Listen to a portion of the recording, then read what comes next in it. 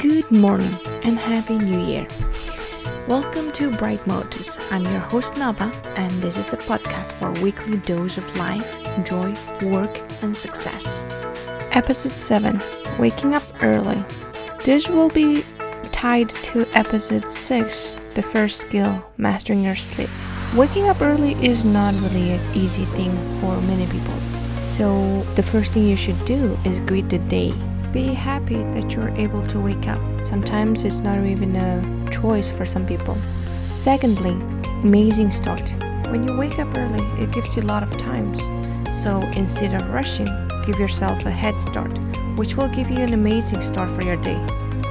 Thirdly, quietude. Have a quiet place to have you time and take a breath, have a calming thoughts and read.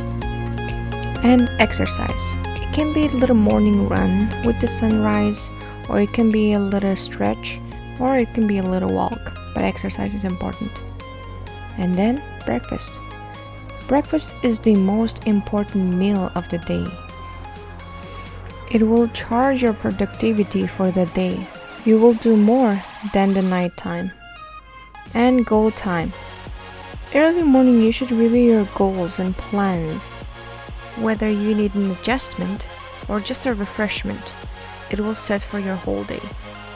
And commute. When you wake up early, your commute is way easier than if you don't wake up early and have to beat the rush time when others are doing their commute. And lastly, appointments. When you wake up early, you will be able to be on time, nice and neat with all your scheduled meetings. As I mentioned for the last episode, mastering your sleep is not an easy thing. But if you have those things set in mind, and then when you go to bed and wake up early, then it can turn into a habit, or more like something that you can earn benefit from the rest of your life. That's it for today's episode.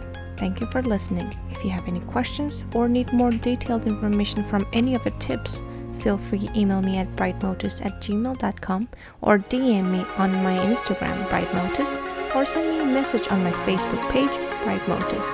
Have a great week and good luck. See you next week.